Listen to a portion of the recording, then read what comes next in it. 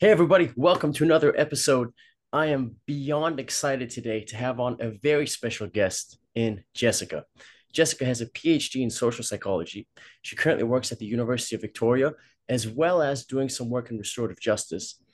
She has quite a bit of research that stems in forgiveness. So today we're going to be talking a lot about social psychology, what it is, some talk about forgiveness, and obviously we have to talk about restorative justice. Jessica, thank you so much for coming on.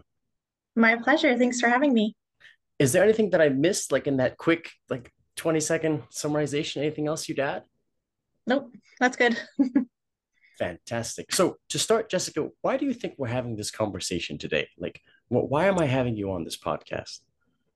Uh, because you were a student in my class and we started talking and chatting and yeah, just had some great conversations and you mentioned I think to me in your introduction in my class that you had a podcast and I actually went on and watched some of your episodes and let you know that I thought it was great and here we are. That is so awesome. That is so awesome that you remember that.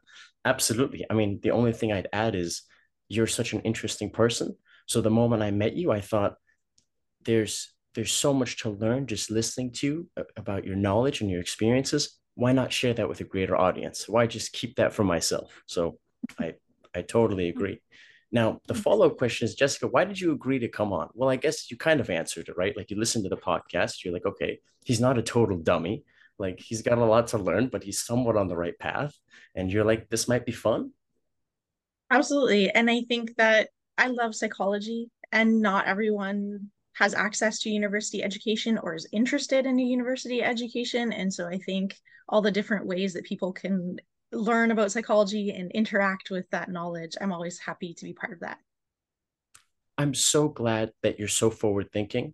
And I remember we talked about this briefly before about there's so many barriers to getting this sort of knowledge, or at least there were. It's expensive to get into university. It's expensive to pay tuition. Even our classes, those seminar levels were about 25 students. And for some wait lists, there's about 25 people on the wait list. So it's quite a privilege to be in those classes. And I'm so happy that there's people like yourself out there who are looking at ways to lower the barriers to access this sort of education. Yeah, no, I'm so excited that you're doing this podcast. I think it's such an awesome thing.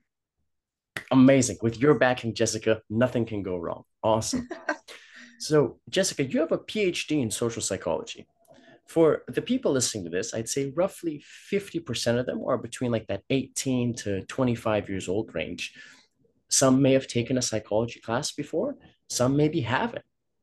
For some, this might be the first time they're hearing about the word social connected with psychology. What does that mean exactly?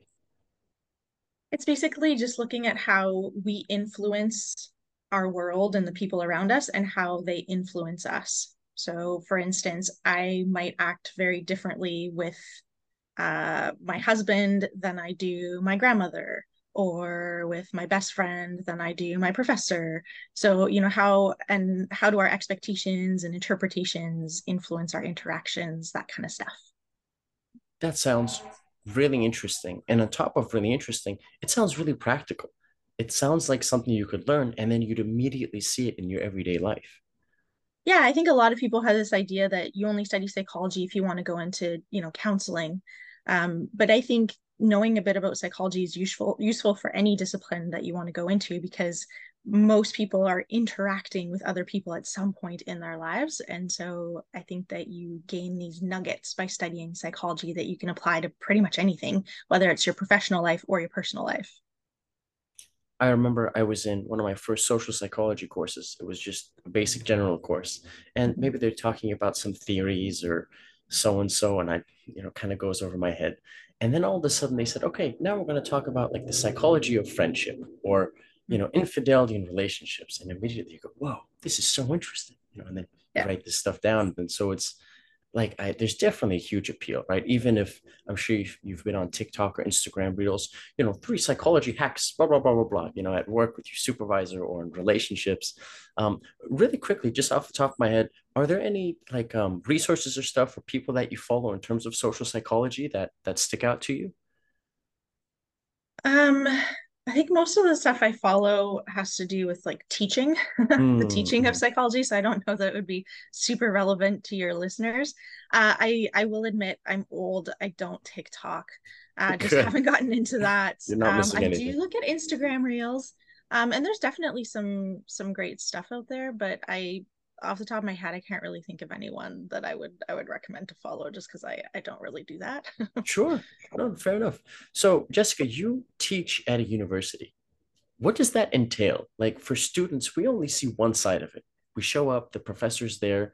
It looks like they always want to teach, or fingers crossed, if you have those professors, you're almost like superhuman because God knows how much marking you do and the committees you attend. And, then you show up and teach courses amongst the boatload of other things. So, behind the scenes, what is it like teaching at a university? I think it depends on kind of your position. So I'm more of a what they call the teaching stream, and so the bulk of my work is teaching, and then I'm also required to engage in committee work for the department and also some service to the university. Uh, there's many other professors who are what they call research stream, and so they kind of have a split between teaching and conducting research and running research labs where they're employing students as research assistants and helping them gain that knowledge and publishing their results in journals and that kind of thing. And then they also have to provide service to the department and the university. So there's definitely a lot that goes into it. For me personally, I love teaching, so I do spend a lot of time preparing my classes and thinking about what we're going to do. I like to do, well, as you know, I like to do a lot of activities in my classes. I don't like to just stand there and talk. And so there's definitely a lot of work. I would say that to prepare kind of that 50-minute lecture, I'm usually spending between 6 to 8 hours prepping that one lecture.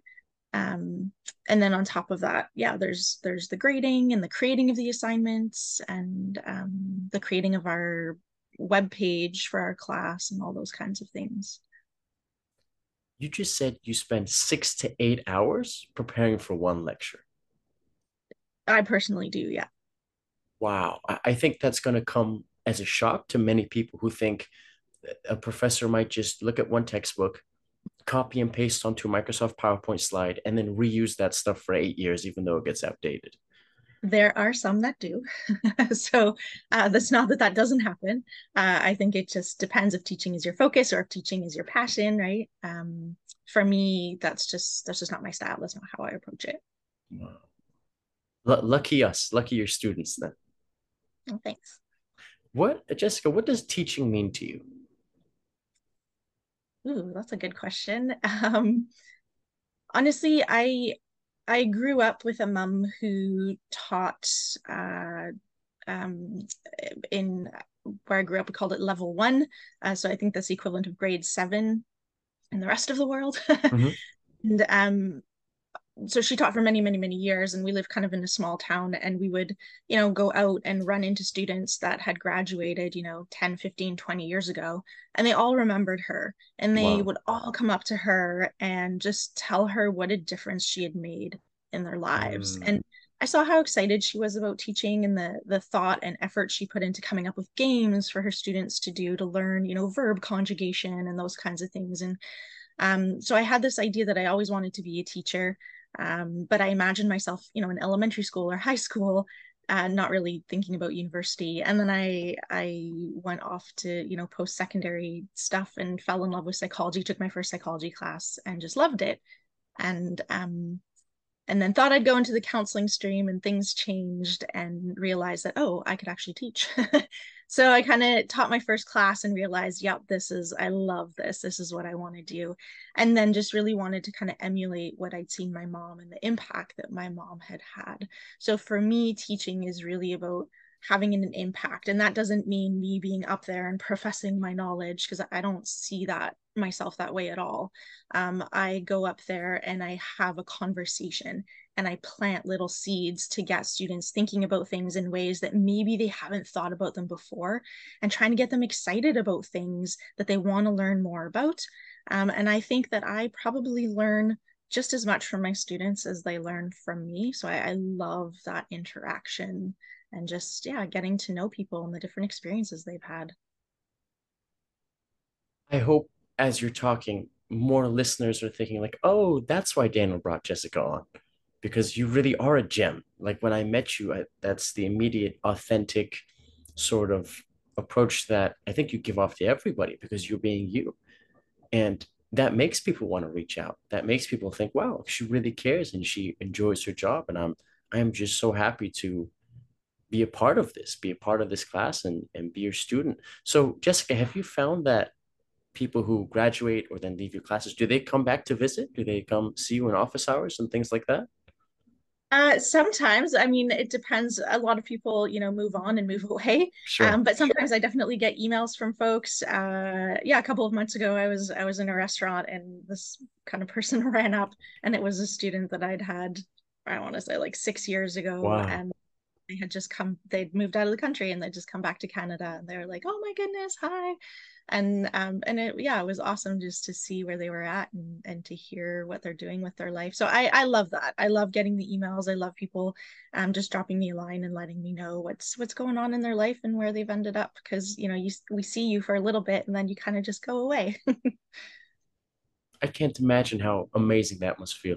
Like seeing your mom and how people approached her after the fact, and now you're basically in that position. Yeah, I don't know that I'm having as much of an impact on people as she did, but I love that people are excited to come say hi, and excited to share what they did with their career and where they are now, and just that I'm excited that they just remember me, really. So that's that's perfect. I guess it says a lot about you and your teachings, right? I mean, if people have so many professors and so many classes, but if they remember you and they come up to you, I mean, clearly something's gone right. Yeah. So, Jessica, you've done some research in forgiveness, and was this for your PhD?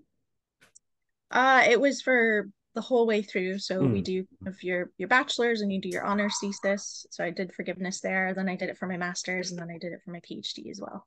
So, tell me about what made you interested in forgiveness, and like, what were some of the things that you found? Were they surprising? Were they expected Hmm. results?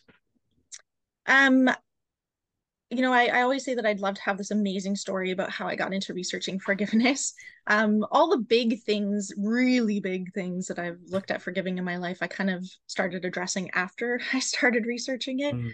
Um, I was set to study with kind of one of the leading researchers in the world on trauma and nightmares, and that was something I was really interested in. But the summer before we were going to work together, she and a colleague were listening to CBC radio, and they heard an interview, this woman who was talking about having forgiven the man who murdered her daughter. And my soon to be supervisor and her colleague got into a debate about whether that was actually possible. Could you forgive something so horrific? And so they were like, wow, well, we need to study this. And so she kind of got in touch with me and was like, hey, I'm switching gears, want to come along for the ride? And so I said, sure. And so, yeah, so we started studying forgiveness, and it wasn't a field that had a ton of research in yet. In psychology, forgiveness really only started being researched in the mid 1980s, which is pretty new for the Wow. field. And so it was kind of, the world is your oyster. Like whatever we were interested in studying, whatever questions we had, we could study, because chances were people hadn't looked at that yet. And then I got to realize that forgiveness is something that is applicable to almost everybody, either wanting forgiveness or needing to forgive or not forgiving and struggling with that, or those kinds of things. And so I just started really enjoying it, and enjoying the fact that what I was researching could be applicable to so many people in everyday life. Would you Thank you so much for sharing that. Would you be able to share like a small nugget of like, hey, like here's, a misconception people have about forgiveness, Mm, or here's something the mainstream says, but it's actually this. yeah. Well, there's definitely lots of myths about forgiveness. So, there's definitely the saying forgive and forget. And I always tell people that's a terrible idea. Like, please don't get amnesia. That's nobody Mm. wants that. If you just forget, then you run the risk of getting back in the same type of situation. Or as the person who did the harm, you run the risk of doing that harm again and not having learned and grown from your experience. So, that's not a good thing. We don't want that. Hmm. Um, I think people think forgiveness always needs to involve the person who harmed you, for instance. Um, while that would be ideal and it would be amazing if the person who harmed us could apologize genuinely and then we could forgive them and that would be great. And the real world often doesn't work like that. And so I always talk to people about, let's think about the power you're giving the person who harmed you. If you're saying you can't do something you want to do, forgive, unless they approach you with an apology. And so talk to people about taking back their own power and what it means to move through the emotions of unforgiveness into the emotions of forgiveness, maybe without having any contact with the person who harmed you. So that's always kind of an interesting conversation to have with people. Um, some of my work in self-forgiveness, I found that oftentimes counselors and the folks who are going to see them have very different ideas of what it means to forgive yourself. And so counselors tend to believe that forgiving yourself means you got to let go of all the guilt and all the shame that you're holding on to about what you did. Whereas the folks who are going to see them who caused a harm, most of them say that for them, forgiving themselves means holding on to a tiny little bit of that guilt and a little bit of that shame, almost as a reminder, so that they don't forget, so that they can remember the impact that their actions have, and it helps them remember the person they want to be, and the person that they're moving, or the aspect of themselves that they're moving away from. And so those are important things to know, because if you don't have a conversation with your counselor about if you just say, yeah, I want to work on forgiving myself, and you both think you know what that means without having a conversation about how you're actually defining that, you could be working towards two very different things. Wow, I never thought about it like that. You're right. I hear that so often. It's, oh, just forgive and put it behind you so you don't have to think about it anymore. Completely forgive someone, and then just forget about it. Don't, right, obviously don't think about it, right? That's something Mm, people say. But why, that's so interesting that you say, look, you can forgive, but that doesn't mean you have to forget amnesia and just forget, because then you're yeah. going to end up in the same place. Yeah, and also forgiving does not mean that what that person did was okay. Hmm. I think that's a really important one too.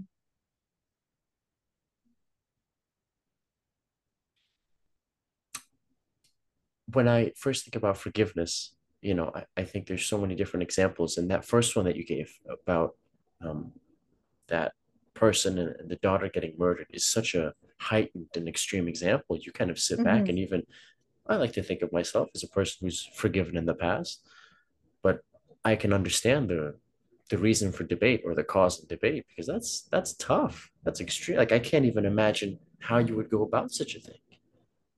Yeah, and I always say to people that, I'm a forgiveness researcher. I think it's a great thing to do, and I don't think it's something that everybody needs to do and that everyone will be able to do. I know there's some things in my life that I haven't been able to forgive, and that's okay. It becomes a problem if it's interfering with your life, if you're always angry, if you're lashing out, if you can't focus on other things. But our negative emotions can diminish with the passage of time, with moving on to different aspects in our lives. Like there's lots of different ways that we can kind of, quote unquote, move on. It Mm. doesn't have to be forgiveness. And so I think we live in a culture that pressures people to forgive. And I think that that can be pretty harmful in and of itself, actually. I'm very glad you brought that up because I've heard that as well, right? You should forgive, or it's the right thing to forgive, or do it because it'll make the other person feel better. Mm-hmm. It's like, well, I don't know if that's, I mean, I'm not the social psychologist here, but you certainly raise an eyebrow. Yeah. So tell me, Jessica, to move slightly away from forgiveness, tell me about your work in restorative justice, like how you got involved in that. And for people who've maybe never heard of the term, like I certainly didn't know much about it before your class. What is it? Yeah. Well, I got into restorative justice through my research in forgiveness. Um, however, forgiveness does not have to be a part of restorative justice and often isn't. But I'd come across the term in the research I was doing, just in articles I was reading, and it really meant nothing to me. And then I moved to do my PhD, and I was kind of getting to know the town, and I came across this poster for a book talk that was going to be happening, and it was a woman who'd forgiven her husband's killer. And I was like, whoo, I need to go to that. So I went to that specifically to learn more about her experience with forgiveness. And she talked about this thing she had done called restorative justice, where in her situation, she had met with one of the people responsible for her husband's death. And she talked about what that was like and the impact that that had. And I was just like, my jaw dropped. And I was like, oh my goodness. So I kind of cornered her after the talk and convinced her that we should go for coffee and learn more about restorative justice. And she kind of pointed me in the right direction to get involved with it in the community. And yeah, so I did that. And it's just brought such a depth and enrichment to my life. It's seeing people at their worst, in the worst situation they've encountered, uh, for many, and just walking through that alongside them. And it's just, I come out of those meetings a different person every time. And so it can be done where you're meeting with the person who harmed you, you're having a conversation about what happened, and the person who harmed you is everyone at that meeting is coming up with ideas of what they can do to help address some of the impacts they've created in your life as a result of their behavior. But it can also be that maybe you want that conversation to happen, but as the person harmed, you don't want to be part of that conversation. So it's members of the community or maybe a surrogate affected party who's sitting in on that meeting. It can happen instead of court. It can happen at the same time as court, like pre-sentencing or post-sentencing. Like it can happen at any point in time in the system. It can happen for shoplifting and graffiti. It can happen for murder. So it really kind of runs the gamut. And it's, I think it's just a way for everyone involved to get their needs met. The people who were harmed actually can ask questions and have a say in what that meeting looks like in a way that they don't have that same kind of power in court. And the person who was harmed also can ask questions and does a lot of meetings to prepare for the big meeting at the end. And so they do a lot of reflecting and understanding their motivations for their behavior and understanding the impacts that they had on the person harmed, but also on themselves and their own family and the members of the community and the friends and family of the person harmed. And so you just get kind of I think, a bigger learning that comes out of it. It's not about punishment. It really is about, all right, you did this. You can't change that. This happened. We can't change that. What are we going to do now? And how do we want to move forward and moving forward together? And so yeah, it's something that has just really, I'm just so happy that I went to that book talk and learned about it and got involved. It sounds very valuable, and it good for you for taking the initiative on thinking, this is interesting. I'm going to go after this. You went and, you stuck to it. Yeah. Yeah, it's been pretty like grassroots organizations, but it's gaining more momentum. And both the federal and the provincial governments in Canada are starting to say, oh, this is something that we want to start implementing. So it's starting to kind of gain more eyes and attention. So I think we're going to start hearing more about it as we move forward. Awesome. One of the things that I hear when you're talking about restorative justice is there's a big focus on the individual that's been harmed and what they need rather than, so I guess the opposite of everything you were saying is what we currently have, right? It's focused on the punishment, what's been done.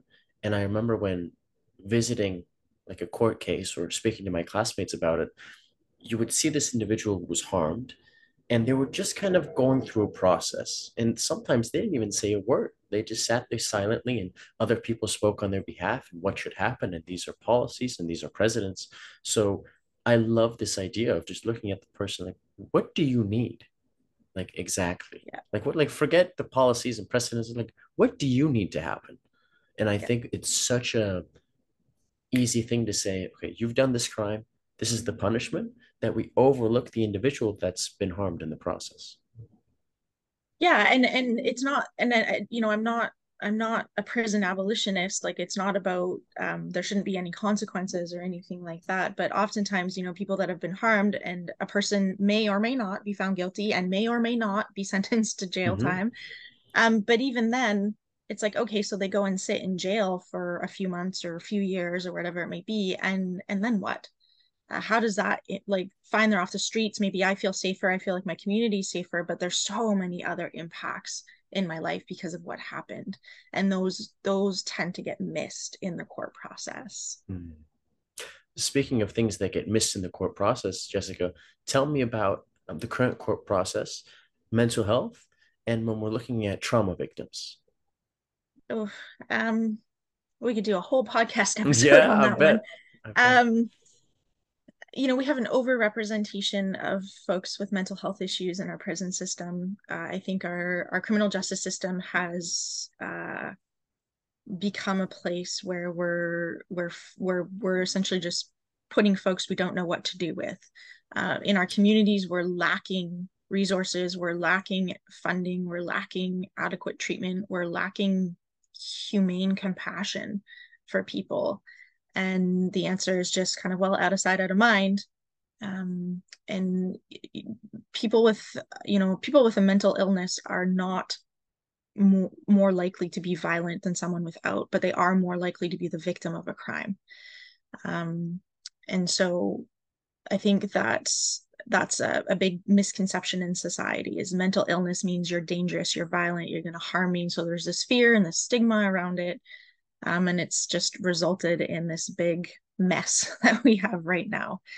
And trauma is a form of having mental health issues, right? Trauma impacts the way that you think, it impacts the way you feel, it impacts the way that you react to things.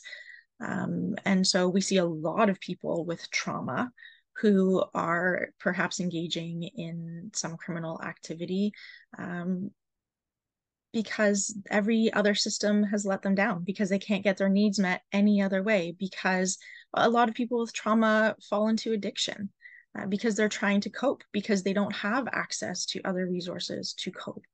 And so it's just this big giant tangle. And there's lots of researchers out there that talk about the link between trauma and addiction and crime. And I think when we put people in our criminal justice system, they're not getting those supports. They're not getting the treatment that they need to deal with the root issue of the behavior. I mean, I could go on and on. There's also community systemic problems, right? Like poverty and all those kinds of things. Putting people in prison isn't solving that.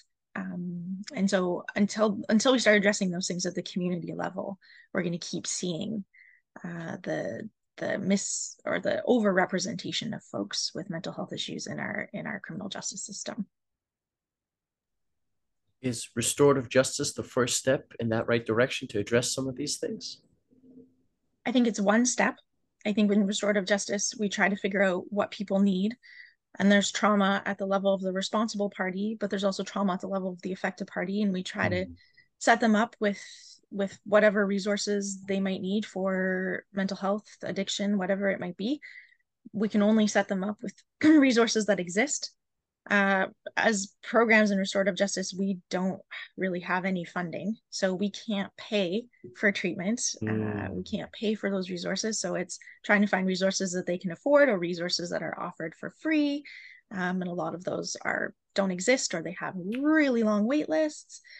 But I definitely think it's a process where mental health is addressed in a way that it sometimes isn't in court, and sometimes in court it is. We do have mental health courts that Mm, are right. specifically trying to address that, and they have funding and resources.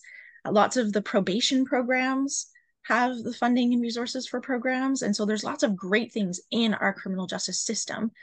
We're just in a bit of a messy situation right now. I guess you could say the takeaway is there's definitely lots of gaps. And that Yes. doesn't mean everything's terrible. There's certain things like mental health courts and certain resource and funding in some places which are I move in the right direction. Yet simultaneously, there's a lot of things that could be improved. Yes. Jessica, you spend so much time around different individuals, whether it be vulnerable populations in restorative justice, whether it be with the people harmed, the perpetrators. You definitely spend a lot of time with young people. Well, I don't know what the generation of like my generation is. I don't know if we're millennials or not, but like Mhm. the 18 to 20 something year olds. Um, what I mean, I know it's kind of a cliche thing. Like, what advice do you have to tell everybody? But based on what you've seen and based on your experience in forgiveness, in restorative justice, do you have something to say to, it could be a student struggling with stress, or maybe Mhm. someone who's in a place who, maybe would benefit from forgiving, or something's happened in their life and they're thinking, look, maybe I should forgive, but I don't know if I'm ready to, or Mhm. I don't know if forgiveness is the option, because there's so many different things out there. And I think one of the troubles is, in one sense, we have peer reviewed journals, which are, like the standard, but they're very hard to access. And the general Mhm. public, it's behind a paywall. And Yeah. then you have social media where anybody could say anything, right? And we could give our advice, which is fine. But the tricky thing is, because it's not peer reviewed, we don't know how much merit there is in their advice or what they've said. So having an expert in front of me, having a black belt in forgiveness and social psychology, what is like one takeaway, one nugget that a young person between 18 to 25 could take with them into the rest of their day or the rest of their weeks, that they could help better Uh, themselves? well, I think there's kind of two nuggets because there's just in Please. general and then related to Mm-hmm, forgiveness. mm-hmm.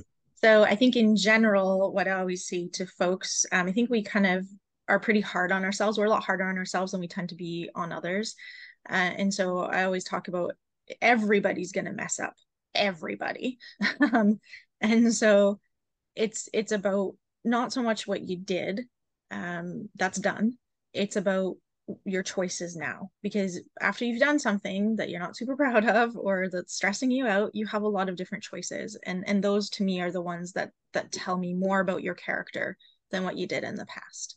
Knowing what you did in the past, what are you going to choose to do now? And I always say to people, you imagine yourself, you're like, a 10,000 piece jigsaw puzzle. That thing you did is one tiny little piece, and maybe it's blue. Mm. If I just look at that one tiny piece, which is what we tend to do, hyper focus on that one tiny piece, all I see is blue. I don't know if that's sky. I don't know if that's ocean. I don't know if that's a blue popsicle. Like it could be anything, it could be a smurf, right? Like I don't know what that is. You are so much more than that one tiny little piece, that one thing that you're beating yourself up over. You are the entire jigsaw puzzle. And until we can step back and look at all those other pieces and remember all those other parts of us, then we're losing sight of that, of who we are, right? So always remember you're more than that one thing that you're feeling so embarrassed or ashamed about having done. And I think about, in terms of forgiveness, not everyone agrees, but for me, I see forgiveness as a gift to yourself. You know, it can also be a gift to the person who harmed you. If you want it to be, if you want to reconcile that relationship, then it's important you have a conversation, and that's a big piece of it. But for me, forgiveness is really just, it's a gift to yourself. It's letting go of that anger and that grief about what happened, or letting go of that shame and that guilt about what you did, and stepping into thoughts and emotions that are associated with freedom and actually enjoying life. And so for me, it's about asking yourself why do you want to forgive? What's your purpose? And and and can will you actually achieve that with forgiveness? And there's lots of, counseling and lots of workshops out there around forgiveness. Forgiveness is hard to do. So it's if you're struggling with it, that's okay. And there are lots of resources out there. So I guess my third nugget would be, don't ever be afraid to reach out for help. That's something that took me a long time to learn. I tried to always do things, go it alone. And it works for a while until it doesn't. And then things are worse than they were. And so my big life lesson was, it's not a weakness to reach out for help. It's actually shows a lot of strength and courage to recognize that you need it and to go out and get it. Beautifully put, Jessica. Thank you. Thank you so much for sharing that. And thank you so much for saying yes and agreeing to be on this podcast. I'm super excited for people to hear to all the wonderful nuggets that you've given me over these last couple of minutes. Well, thanks so much for having me. And yeah, just I do genuinely enjoy your podcast. And so I look forward to seeing many more. Amazing. Amazing. Thank you so much for listening, everybody. Take care and stay safe.